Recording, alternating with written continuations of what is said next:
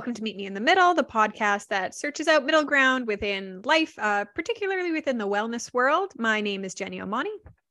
And I'm Annika Buckle. As always, just a beautiful, gentle nudge in the direction of if you enjoy listening to us, please feel free to share, give us a nice little 5-star review, say something nice. Podcasters always say it, but it's because we really mean it. We appreciate it a lot. And very exciting, today we have a special guest. We do. And the special guest actually gave us the name for this podcast. It was semi-stolen with permission. We have my friend, Dr. Carly Akehurst, who is a naturopathic doctor. I've actually known Carly forever. Her mom taught at my high school. And we just found out that Carly and Annika are essentially neighbors and their kids went to the same preschool. So it's a small world in Vancouver. Why don't you give us a little introduction? Well, hello, everybody, and thank you so much for having me. My name is Dr. Carly Akehurst. I am a naturopathic doctor here in Vancouver, BC. I've been in practice for 11 years, which is a little bit shocking to actually say that. It'll be 11 years this June. And I'm thrilled to be here today to answer some questions and kind of talk about what a naturopathic doctor is, what we do, and how we what our place is in the medical system. I love that. And I don't know how you've been practicing for 11 years because I feel like your mom taught me 5 years ago when I was in high school. That's a great segue. Could you actually do a little description for us on what is a naturopathic doctor? Great question. So a naturopathic doctor is someone who has been to school for an undergraduate degree. Well, and we were there at the same time doing that as well. And then has gone through a 4-year accredited naturopathic medical school. So we are sort of experts in complementary and alternative medicine, but also very much trained as primary healthcare providers. So we offer a blend, I would say, of both complementary and allopathic or traditional or conventional medicine as well. So we operate in different places in different parts of the country. But here in BC, we enjoy a really wide scope of practice that's very similar to that of a GP. And also covered by a lot of extended medical programs too. Exactly. Yeah. Covered by extended medical care in many cases. And similarly to the way that dentistry would be covered, I would say. Yeah. Fantastic. Thank you. So what are you as a naturopathic doctor offering that's different or complementary to kind of that like traditional medical allopathic system? And what differentiates you from a medical doctor? Great question. So one of the primary differences is that we don't operate within the conventional constraints of the system. So one of the main differences is that we get a whole bunch more time. So my initial visits are an hour. Follow-ups typically are half an hour, anywhere from half an hour to an hour. And that really allows us to get to know our patients. One of the reasons that I chose naturopathic medicine is that I wanted relationship-based care. I wanted to know who my patients were. I wanted to know their background. I wanted to know their families and sort of what brought them into my office so that I could have a better understanding of what was going on for them. So to give an example, let's say somebody came to see me because they were fatigued. Well, I need to know if they're fatigued because they have low iron or if they're fatigued because they have 11 children at home and they're trying to run a small business and, they're a single parent, for example. So that's one thing that I really enjoy is that we get the time to actually build those relationships within my own practice. We also have choice, and one primary difference that we can offer is choice. So let's say somebody comes in and they have a sore ankle. We might make a recommendation to see another healthcare professional, so refer to physio or chiropractic or massage therapy. We would do a physical exam typically and see what's going on, determine a diagnosis. We might offer some anti-inflammatory herbs. So turmeric, for example, would be a good thing to use in that case. We might recommend some exercises, or I don't do this in my own practice, but lots of naturopathic doctors offer physical medicine treatments like prolotherapy or PRP. injections that can help with healing. And so we can offer kind of all of those options at the same time. And then if we deemed that a prescription anti-inflammatory was necessary, we could prescribe that too. That's the case here in BC. And I'll talk a little bit about this later on as well. But that's one of the primary differences that I see, is that we can offer all of those options. And then the patient has the choice to decide which of those options fits for them, their lifestyle, their budget, their philosophy. What it really allows the patient to have that control. I love that. I'm going to go on a small tangent about primary healthcare here, small rant, if you will. And here in British Columbia, and I think this is reflective of so many places right now within the Western world, we have a primary healthcare system that's really under stress. And I mean, to the extent of being in shambles in some places. And I don't actually think that's really a huge hyperbole. You're seeing the strain in the hospital system because there's just this, what should be our foundational layer in healthcare, primary care, is not accessible for a lot of people. We know there's a huge shortage with GPs, general practitioner doctors, family doctors. We know there's even I had a friend whose daughter had abdominal pain and she couldn't go to urgent care because it was booked with appointments. And it's like, what do you mean it's booked with appointment? It's urgent care. So not only do people not have that primary physician, then that second level is also booked up. And you end up with people waiting till they have a really large issue, significant problem, and they then present to the emergency department.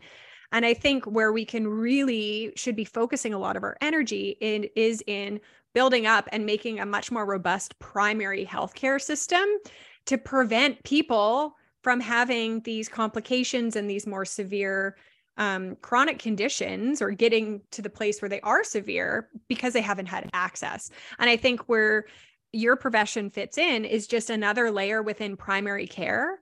And it's a great layer for people, in my opinion, that are maybe hesitant or leery of the, allopathic or, air quotes, traditional medical system, because they're getting access to the system still. They're seeing a provider who's trained to do primary care and does have a lot of tools in the tool belt. So even if they don't choose necessarily tools that the allopathic system would deem the most beneficial for that particular situation, they've seen somebody. Yes. And they've seen somebody. So how do you sort of see yourself fitting in with the healthcare system? I know you just did a big nod and a yes. Can you elaborate a little bit on that for us? Well, I agree completely with what you're saying. And I want to say too, that this is in no way directed at the practitioners within the system. It's the system that is broken. And I spent 8 years working very closely with a number of both primary care and specialist medical doctors. And I have the utmost respect. I think the system is unequal in terms of how it provides for primary care providers and some specialists as well. And I think it's really difficult to practice good care within the parameters and the restrictions of the system as it exists at the moment. So totally. I really just want to say that when I was making a decision to choose naturopathic medicine or conventional medical school, one of the reasons I chose it is because I was working in my 4th year at UBC for a medical doctor, a GP, who was she was a 3rd generation MD or GP. And she was like, listen, primary care is in a tough spot. And that was a long time ago. I won't mention the year, but a long time ago. At least 11 years ago. At least 11 years ago, exactly. Plus some.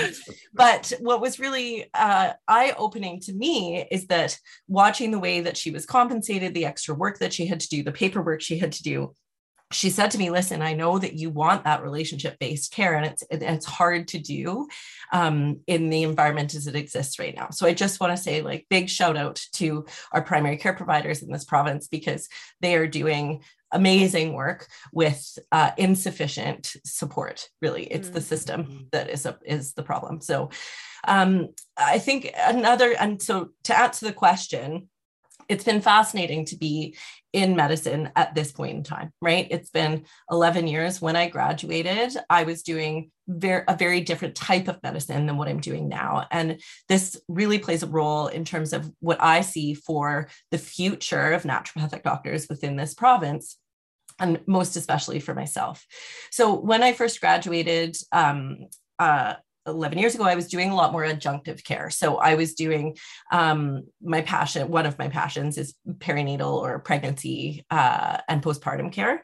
So I was doing a lot of education. I was providing acupuncture through the pregnancy. I would be doing like supplement recommendations, dietary counseling, mental emotional counseling, really focusing on adjunctive care, because what I felt at the time is that my patients were getting sufficient care from the primary healthcare system.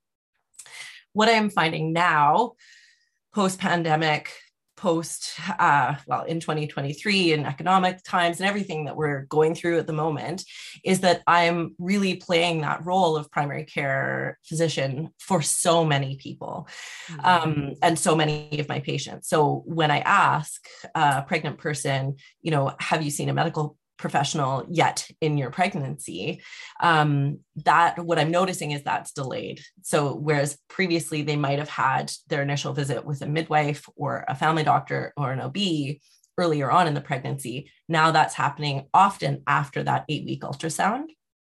And so especially if this is someone's first pregnancy, I'm ordering blood work to confirm the pregnancy and screen for infectious disease. I am providing them with information about what services are available to them. I'm talking about genetic testing, because some genetic testing happens as early as 10 weeks. We actually are offering genetic testing at my clinic, at my practice as well. And so what I'm noticing now is that I give the example of pregnancy, but this really is relevant in so many different ways. So, a patient says, well, I'm fatigued, and I'll say, well, and they may or may not have been to see a care provider. And I'll say, well, have you had your thyroid checked, and how's your iron, and what's going on with B12, and ask some of what I feel are the more basic questions around fatigue screening. And often the answer is no, or I don't have a family doctor, or I went to a walk-in and was told that we don't do that, or especially if it's a female patient that's fatigued. I was just going to say, I know, women's health, we got a long way to go, people. Well, and a lot of those other intersections too, right? Like we know people in bigger bodies don't get the same care. We know people, who are BIPOC get different care. I think a lot of those things that were already exacerbated have gotten to an even larger crisis point now. And I don't know how much you're seeing that, but I feel like that's happening in a lot of places. It is happening in a lot of places. And I think especially when we're talking about this in the context of the Lower Mainland, that's such an expensive place to live. What does a single parent do when they have a sick child and they cannot miss work? And they supposed to take that child on the bus and wait in a waiting room when they don't have a primary care provider? Right. And so what's difficult is that also happens that's relevant to my profession as well, because I don't operate within the parameters of the MSP, the medical services plan, right? So patients either have to have a job that offers extended health benefits to be able to see me, or they need to have the finances to be able to afford to see an ND, which is brings up a whole other ethical question. So in my mind, one of the ways that as NDs, we can fit into the healthcare system is that we can offer that care for patients who want relationship-based care, who need a care provider who can oversee their whole case, who maybe doesn't have a primary care provider, but someone who's tracking, when do you do for a PAP? When do you do for a mammogram? When's the last time you had your screening blood work done, or physical exam, or anything like that? And so if we are seeing a portion of the population that could afford to see us or does have those extended benefits, then hopefully that means that there's more availability within the system for the patients who don't have the finances, if that makes sense. Yeah. Totally. And I think, I want to touch on something you said before that you kind of brought up again, is this idea of like relationship-based care. I know when I first had my daughter, when I went to see my midwife, it like blew my mind that I went into my appointment and she was like, so we've got an hour. Like, how are you feeling? What do you want to talk about? I'm like, what? I don't have 15 minutes to only talk about one thing and only get one prescription. And I can't talk about anything else. What do you mean? How am I feeling? I don't understand. Yeah, no, it's so true. I had a midwife and an OB for my last baby, which is not standard. Like if you have a midwife and you need an OB in British Columbia, then you can have both, but you can't just like decide to have both. And I was shocked because I'd had a midwife for all of mine. And then I was referred to the most amazing OB. She's wonderful. She used to be my family doctor and then specialized. Like I love her. I was shocked at how little time I had. Now, the time I had with her, she was amazing and wonderful. It was like 15 minutes. And I actually left thinking, I wonder what the stats for postpartum depression are between people who've had OB care versus midwifery because of the time, like anytime when So we don't need to have a whole talk about midwives, but it's such a good example for people in terms of and I can see why you would choose a path that would allow you to have that relationship because I see how valuable it is. It's interesting. Just as an aside to that, but I've noticed that some midwifery practices that we work with are now offering postpartum care. So they do postpartum only care. So if somebody had an OB or a family doctor for their pregnancy and then wanted that follow-up care, some practices are offering postpartum only care, which I think is so rad. Like just so good, right? Do you know what I love about that is it's taking, it's really identifying a need and speaking directly to that need for a very vulnerable group, because regardless of income and access and resources, being postpartum is a really vulnerable state to be in. Well, and I think this kind of comes back also to this idea of like when you can have that preemptive care that gets in front of larger, probably more expensive if we want to look at it in our, capitalist lens, problems down the road, for both mom and baby and family units, I think that is significant. Well, and there's such a good example within this exact context. So I usually run screening blood work in my patients when they're 3 to 6 months postpartum. MSP, it's not standard of care. So MSP doesn't recommend, or it will cover that if another care provider chose to do that, but it's not standard of care to run screening blood work. So what often patients will say, I'll say to them, if they haven't seen me for pregnancy or they're seeing me postpartum, have you had your iron checked? And they'll say, no, well, I had low iron in pregnancy, but then I had the baby. As if we just miraculously renew our I got a new body because I don't have a baby. Well, and there's no we don't have any consideration there for someone, like it may be checked in someone that had a postpartum hemorrhage, but we don't have discussions around that, right? And totally fair. The conventional system wants to keep you alive. They do a really good job of that, right? Yeah. But it's these subtle differences that someone might be feeling postpartum, like they are losing like a lot of hair. We all lose hair postpartum, but volumes, right? That they're feeling tired. Well, postpartum is a time that we would be feeling tired, but how can we be sure, sleep deprivation and the rest, but how can we be sure that fatigue is not because you don't have sufficient iron stores? Yeah. Right. And it's like, I think a lot of what happens, especially in a stressed out medical system, is we are sort of told, oh, you're a tired mom, like this is what it's meant to be. Right. Yeah. If we're running some simple screening blood work, iron, thyroid, vitamin B12, a hematology panel, so complete blood count and differential. And then I also like to check vitamin D at that time too. So these are things that patients have to pay for. Like if I'm recommending that, the patient has to pay for that out of pocket. But I would argue that it is so valuable, especially if you're choosing to chest feed or breastfeed, like especially then, it's really valuable to know that you have sufficient levels of iron and vitamin D, especially given what we know about postpartum depression and postpartum anxiety. I think we need to have you back and do a whole episode on women's health and things that women get ignored. So many questions. Because it's so true. 100%. Kind of like piggybacking on that a little bit. How do you, as a naturopathic doctor, work within the medical system to ensure your care remains evidence-based? Because I think kind of to exactly what you're talking about, those simple screenings seem super valuable. There is evidence there, what does that navigation kind of look like? Yeah, really good question. And it's always a fine line, right, between following the evidence and then following just what makes good clinical sense, right? So it is not, and following the standard of care. So it's tricky because standards of care are not standard everywhere, right? So of course not. Why would they be? So that's one way that I always try to remain up to date, is that, is this a standard here or is this a standard elsewhere? And it's something that we aren't doing here. So for the example of iron in postpartum, that is not standard of care to check iron postpartum.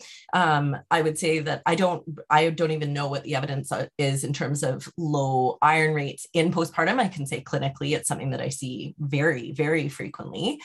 But to me, it's common sense, right? It's common sense to check that. So in that case, that's kind of what I follow. We as a clinic subscribe to UpToDate, which is a database where it is, as it says, up to date with the most clinical evidence in terms of conditions and what we should be considering. We also use that in the hospitals. So that's also that's like across. So for people that aren't familiar with UpToDate, that's a standard. Like if I am working in the ICU and we have some sort of something that I'm not familiar with, like that is totally standard practice to use UpToDate within the allopathic system as well. And that's part of the reason why I love it, is it's so well respected. It essentially summarizes all the data that we have at the moment, or the best available data that we have at the moment, around a particular concern or a particular diagnosis. So that's really where we reference. Our primary reference is UpToDate. And then within my own clinic, we also have, the way that I sort of built out, I started a new clinic a year ago, and the way that I kind of built it out was I was really picky about who I chose to join. So again, chose practitioners that I felt were like-minded in terms of appreciation and respect for evidence.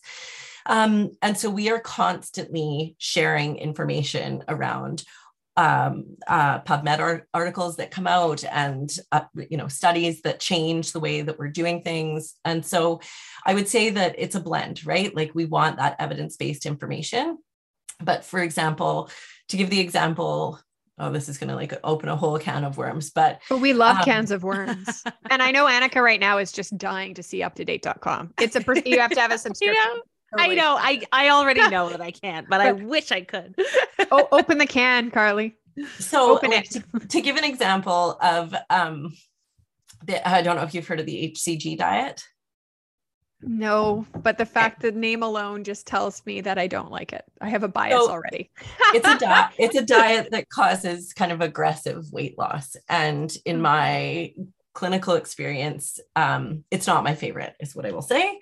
Lots of people love it, but it's not my favorite. And so that's an example of something that like we don't offer at my clinic, because I don't feel that it's really in line with a lot of things. Yeah, with how you want to practice. And because you are in that relationship base, you want to have people come to you that, you want to be a good match for them too.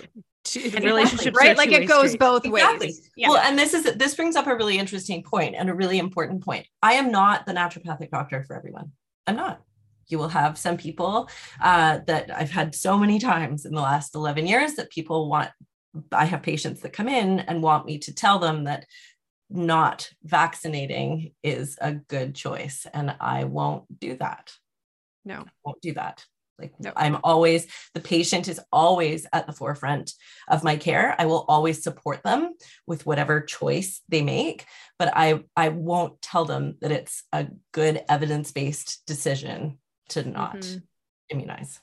No, and I think that's also where there's such a good role we talked about within naturopathic doctors within the healthcare system, is that when you do have that group of people that has trust concerns, when they come and see somebody like you, they can at least be respected for their choices, but also have develop a trusting relationship. So I can imagine that with sort of time, maybe things that misinformation and disinformation that they've really believed is true, with a good relationship with their provider, can maybe help them, come to terms with accurate evidence-based information, especially when it comes to stuff like vaccines, for sure.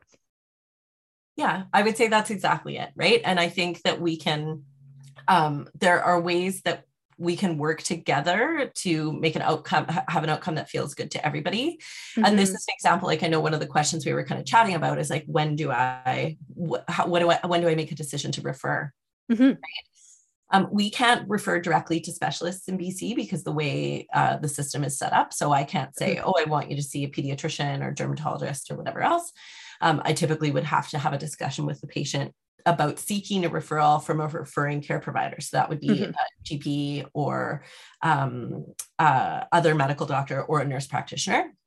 But to give the example of immunizations, like I work pretty closely with a pediatrician who I worked in that larger integrative clinic with for 8 years, who knows kind of my approach, knows my background and my appreciation for evidence. And so we enjoy a relationship where, if someone has questions, I can refer to them and say, listen, this is what I think is, or make a recommendation that they see that pediatrician to have their questions answered in a very neutral environment, I will say. So yeah, I think it's an interesting one, right? And it's unfortunate that we can't refer directly to other specialists, but at the same time, given the state of specialist care at the moment and the wait lists and everything else, sometimes part of what we're doing is advocacy for our patients. So doing an assessment, doing a physical exam, maybe doing some blood work and saying, you know what, I really think this needs a second opinion, or I think this needs a specialist opinion. So if we're doing that primary intervention, then at least they know, okay, well, this isn't normal and I should seek care for that. Yeah. And I think, you segued like an absolute boss, because we were going to ask you exactly, when do you refer out? And that's really interesting to know. And that's also like a billing thing. They have to, in terms of referrals have to be done within a 6-month period. And there's this whole system. Referrals are actually a giant pain in the ass. But I think what's really which is crazy, but anyways, that's a separate. I know, but from such a waste of time in so many such a waste of time. But I think from a trust perspective within the healthcare system, if somebody's family nurse practitioner or family physician is approached by a patient who said, hey, my naturopathic doctor really thinks I benefit from a referral to, X specialist, I think that those conversations are so valuable because there is, to a certain extent within the provider field, concern about people seeing alternative or complementary providers, right? So I think that really helps with that trust relationship for someone to say like, hey, I've been seeing a naturopathic doctor. She really thinks I need to see a dermatologist, but she can't refer, could you do that for me? And I think that really shows how we can work hand in hand in all these different areas. It doesn't have to be but, it can be and, right? Totally. And so one of the big pieces of feedback that we've received from Doctors of BC is that it's difficult when the patient is going to advocate for that on their own, which I can totally see, right? Like there is the referral system within the conventional system for a reason. You get a letter, we're not relying on the patient to relay that information. So our association is working on templates that we can use to basically send that information to the other primary care provider to make that decision. One of the other things that I like to do is to run some screening blood work. So let's say somebody comes in with the complaint of joint pain, and let's say I run like an inflammatory marker, C-reactive protein, maybe I run ESR, maybe I do a couple of autoimmune markers. But I want the other care provider to know that I'm not just pawning this off on them, that we've done kind of what we can do within my limitations.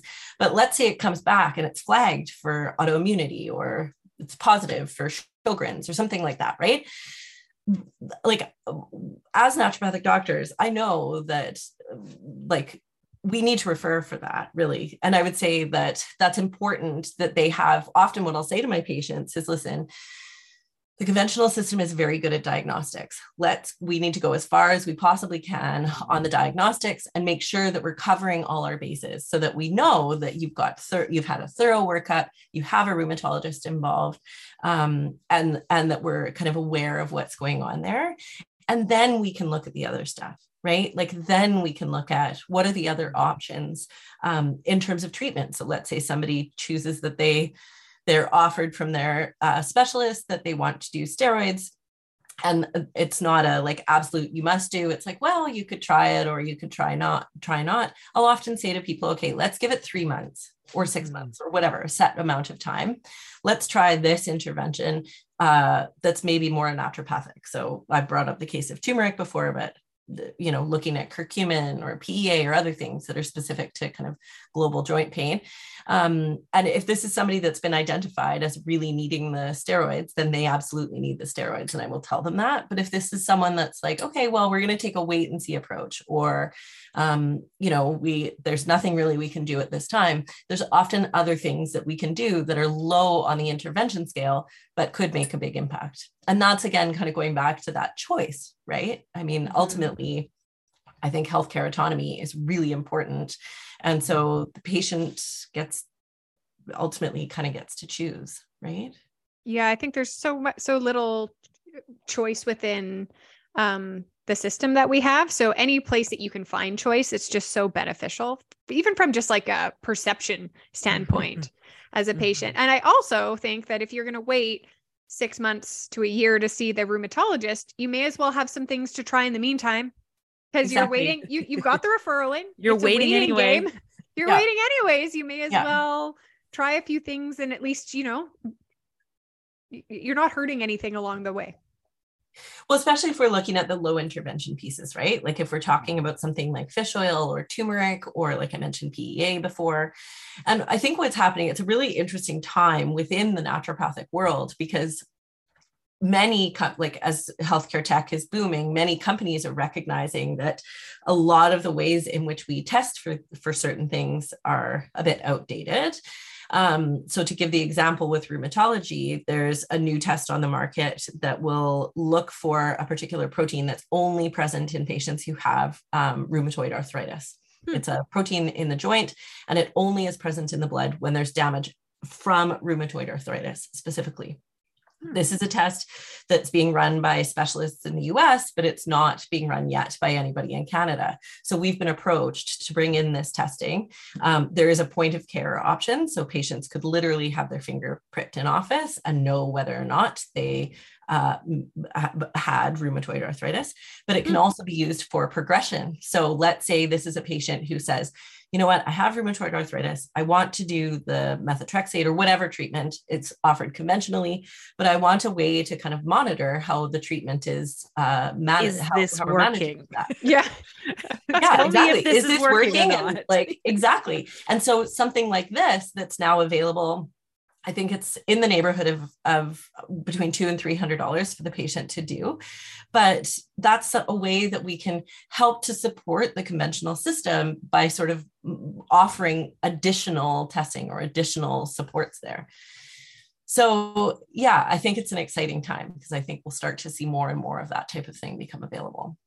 Well, and that's kind of the cool thing about like technologically where we are right now, right? Is we start to recognize that there are going to be better ways to do things. Well, and with the shift off of all hands on deck for COVID to now I mean, this is probably just such wishful thinking. I'm really hoping that primary care is going to be our focus, because that is the focus was on acute care because it needed to be, but now acute care needs the focus to be on primary care to make it easier for acute care. Got to think upstream.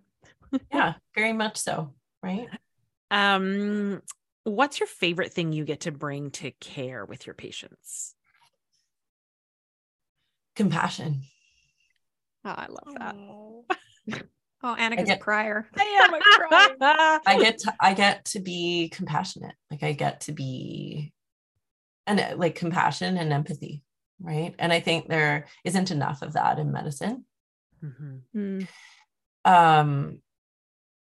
And I would say presence too. Like when you have half an hour to sit with someone in terms of what's really going on, and often you can see it. I forget this. I remember this from school, but something like it takes like a full 11 minutes for someone to like really, I'm probably butchering that stat, but like for someone to like really relax and feel comfortable. And so often, like when I'm most of the time, the relationship that I enjoy with my patients now, I would say they feel comfortable to tell me what's going on in their lives or what else might be happening. But occasionally I'll sit with a new patient and we'll have gone through, so many different questions, diet, digestion, hormones, sleep, the whole bit. And we'll get to the last 10 minutes and then it'll kind of come out, right? Like what's actually been going on. And so like kind of behind the scenes. And so it's a privilege to be able to sit with people and hear those stories and hear what is actually happening. But in many circumstances, that information is the most important. It's like, I can tell you that probiotics are great and till the cows come home, but probiotics won't do anything if you're, have something that needs to be really fleshed out, right? Like whether it's an emotional or concern or whether it's a physical concern, right? Like we need kind of that time and that compassion and that presence to be able to build the trust so that people feel comfortable to share that information, right? And I think that because you do get that longer window, it just also probably means your bandwidth and your brain when you come into the office and you see that you're going to see 5, 6 patients, maybe if you're doing initial visits that day, versus if you were coming into a 15-minute appointment clinic where it's just like an assembly line, like the space that you as a provider are sitting in, I can only imagine just feels more like you're more available to your patients because you're not thinking of this, like you're not seeing 25, 30 people that day that you won't even get to bill for all of them because maybe you'll slide somebody in and you've maxed out your cap for the day billing wise. So you don't have the same constraints sort of bandwidth wise. Yeah, not the same pressures by any stretch, right? And so it still can be very much a long day, but in a different way, right? Like over the years, I've had to learn in terms of boundaries and leaving work at work and all of that kind of stuff, because it can be heavy when someone tells you something for the first time, right? That they've never said that before.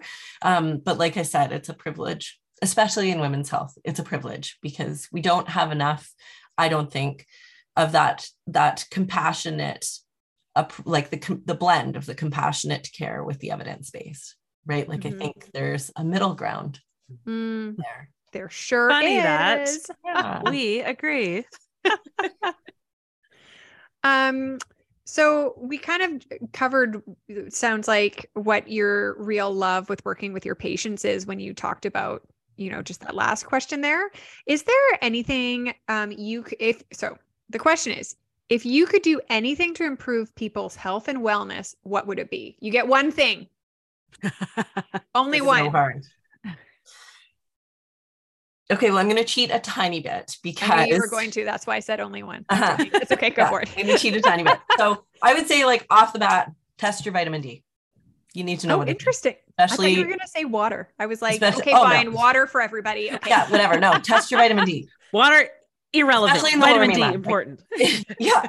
If people are listening to us from like California, for example, that's a different story. But here in the Lower Mainland, in BC, in Canada in general, test your vitamin D. People will say, I don't need to test. I take vitamin D. I take 1,000 to 2,000 units every day. I can't even tell you how many people I've had over the years who are deficient in vitamin D, even if they're taking it. So test your vitamin D. I would say it has such overarching, it plays a role in hormones, digestion, stress, sleep, immunity, bone health, like so many different things. But really what I would say, if I could say one thing to help people improve their health overall, it would be to really understand how cortisol works. I sense another follow-up episode. So cortisol is our chronic stress hormone, and you can have serious conditions or more serious conditions where your cortisol is either way too high or way too low, and that can cause a number of different problems, diagnosable health conditions. But cortisol is our response to the brain's interpretation of stress. And certainly in the last 4 years, but also I would say just in life in general in 2023, our brains are interpreting that we're under a very high level of stress for the most part, not for everybody, but for the most part. And cortisol has a curve to it. It typically peaks at around 8-ish in the morning and then gradually declines throughout the day. So you wake up feeling kind of bright-eyed and bushy-tailed. And then by the end of the day, you're sort of ready to go to sleep. Shift work can make that more difficult. But having high demand for cortisol for long periods of time, so meaning that you're stuck in that fight or flight for long periods of time, is really detrimental to our health. And it will play a role in your hormonal health, in your cardiovascular health, in your mental health. And so I would say that that's really where I would say that you could make a big lasting difference, is if you understood kind of where your baseline is and how that might be impacting your sleep, your weight, your digestion, right? I think many of us are living caught in that fight or flight state without even really realizing it. Because they're used to it. Exactly. We adapt. Yeah. Yeah. So biochemically, you're basically saying biochemically, stress is genuinely not a good thing long term. Yeah. Yeah. Well, and it's so interesting to think about too, right? Because I always kind of joke. It's like, whoa, my body doesn't know that this email I have to reply to isn't a tiger at the door, but like, it's just an email. I just have to reply to it. But I mean, to your point, when that's literally how our body is reacting all the time, and our bodies don't know the difference between the tiger and the physiological process is the same. Our bodies don't know the difference between the tiger and the email. And what's tough is that I think it's like so much in the wellness space, we hear like, oh, lower your stress. Stress is bad. Just meditate and all your problems will go away. Right. Like, and I think it's really selling a poor bill of goods, because it's not just what's happening in the brain, it's what's happening on that physiological level, right? So we call it HPA axis dysfunction, right? The hypothalamic pituitary adrenal axis, they all communicate. So your brain and your adrenal glands are what's responsible for producing cortisol or regulating cortisol. And what's difficult is that we can do a saliva or a urine test to see what your cortisol pattern is actually doing throughout the day. I don't do that often in my practice, but sometimes patients are interested and want to know. And it can be really surprising to see that your demand for cortisol is high all the time, or it's low in the morning when it's supposed to be high, and high at the end of the day. And what's hard is that we live in a world that always demands more, right? And so our bodies really aren't meant to be operating that way. We should have periods of time when we have rest and digest, right? Our parasympathetic nervous system is more active. And then periods of time where we have that fight or flight, where our sympathetic nervous system is more active. But we can't be in one or the other all the time, right? And so that's what I would say. I would say over the last decade-ish of practice, that's where I think we have the least amount of understanding and potentially the most amount of impact. So what I'm hearing is it was capitalism all along. with a splash of patriarchy. Just a dusting. Oh, I love it. So, okay, what does middle ground look like to you? I think that best care for patients is a healthcare team. I really do. Someone that is looking out for prevention, someone that's thinking, I have a 40-year-old female patient in front of me. Am I thinking about perimenopause? Am I thinking about colon cancer screening? Am I thinking about mammogram screening? Am I thinking about pap screening? When's the last time they had screening blood work? What's going on there, right? but also has the care that when, if they get into a car accident, they can go to the hospital and be seen within a reasonable amount of time and receive their trauma care. And they have follow-up with their family doctor who knows them, knows their history, and is able to provide that. And might also do something like, I mean, we're trained in this, but it's not my area of specialization, but who does like an annual mole screen or like skin cancer check. And so really, I think that middle ground to me, like I said, it's that care team where there's multiple people working towards the same goal, with the patient ultimately at the center, with the autonomy to decide what care they choose or what direction they want to go, but that we're all working together because we all have our areas of strength. We all have our weaknesses. And I think that when we have a team surrounding the patient, potentially also including, a counselor and maybe a physiotherapist, and I think that that's really where the best care occurs. I love that. And it's so true. It's so true. So when you look at your own practice, how do you seek out middle ground in what you do? Yeah, I enjoy working with other healthcare providers. So I'm trained as a primary healthcare provider. I have my areas of interest, but I am not a specialist by any means. I have things that I'm really good at treating, but I also recognize my limitations, that there are lots of things that I am not really good at treating and that I haven't done for a long time, right? So to me, I think referrals are really important. And this is again where things can get tricky when someone doesn't have a primary or a family doctor or access within the medical system for those referrals, right? But for me, I think that middle ground really is continuing to build and enjoy the relationships that I already have with other healthcare providers, both paramedical providers, so physiotherapists, chiropractors. I have an awesome dentist that I love working with. I have a whole slew of counselors that I enjoy working with, so that we can and so that we can enjoy that knowledge base, right? As opposed to working in silos. This is one of the things that I tried to build at my clinic, is that every one of us, there are 6 doctors, 6 NDs at our clinic now. Every one of us can do general care. So if you suspect you have an ear infection and you need to get that checked, any one of us can see you 6 days a week and provide that same level of care, right? Physical exam, maybe some adjunctive care, so acupuncture or not for an ear infection, but herbal medicine or whatever. And then also probably give you a script for antibiotics if that's warranted, and say like wait to fill kind of thing.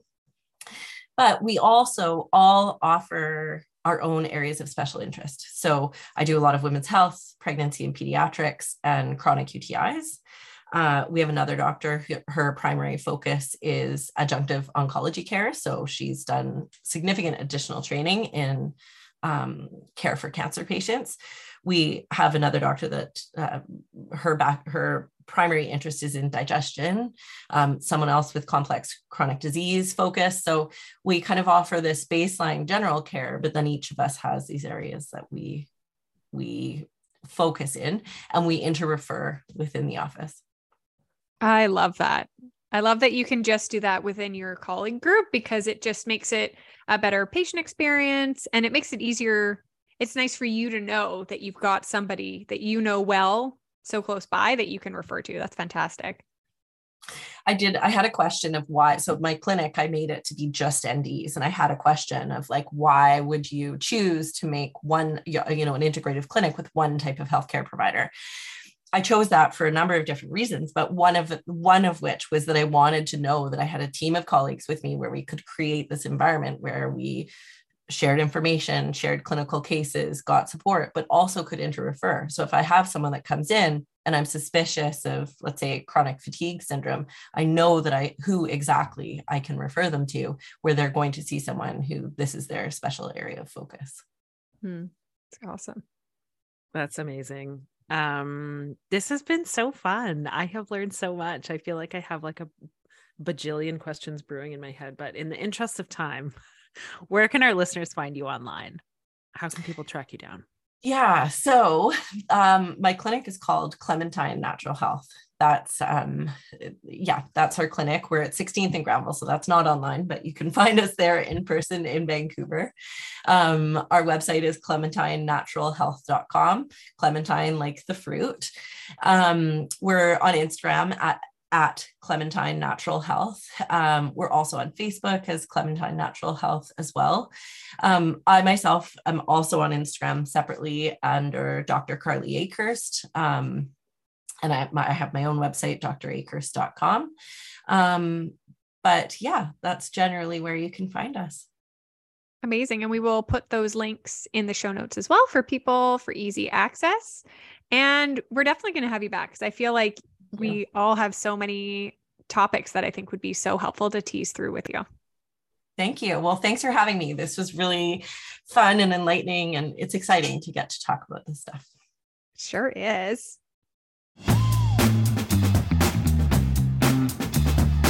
Thanks so much for listening to Meet in the Middle. We really appreciate your support. And if you could do us a big favor and subscribe and share this podcast, it would mean the world to us.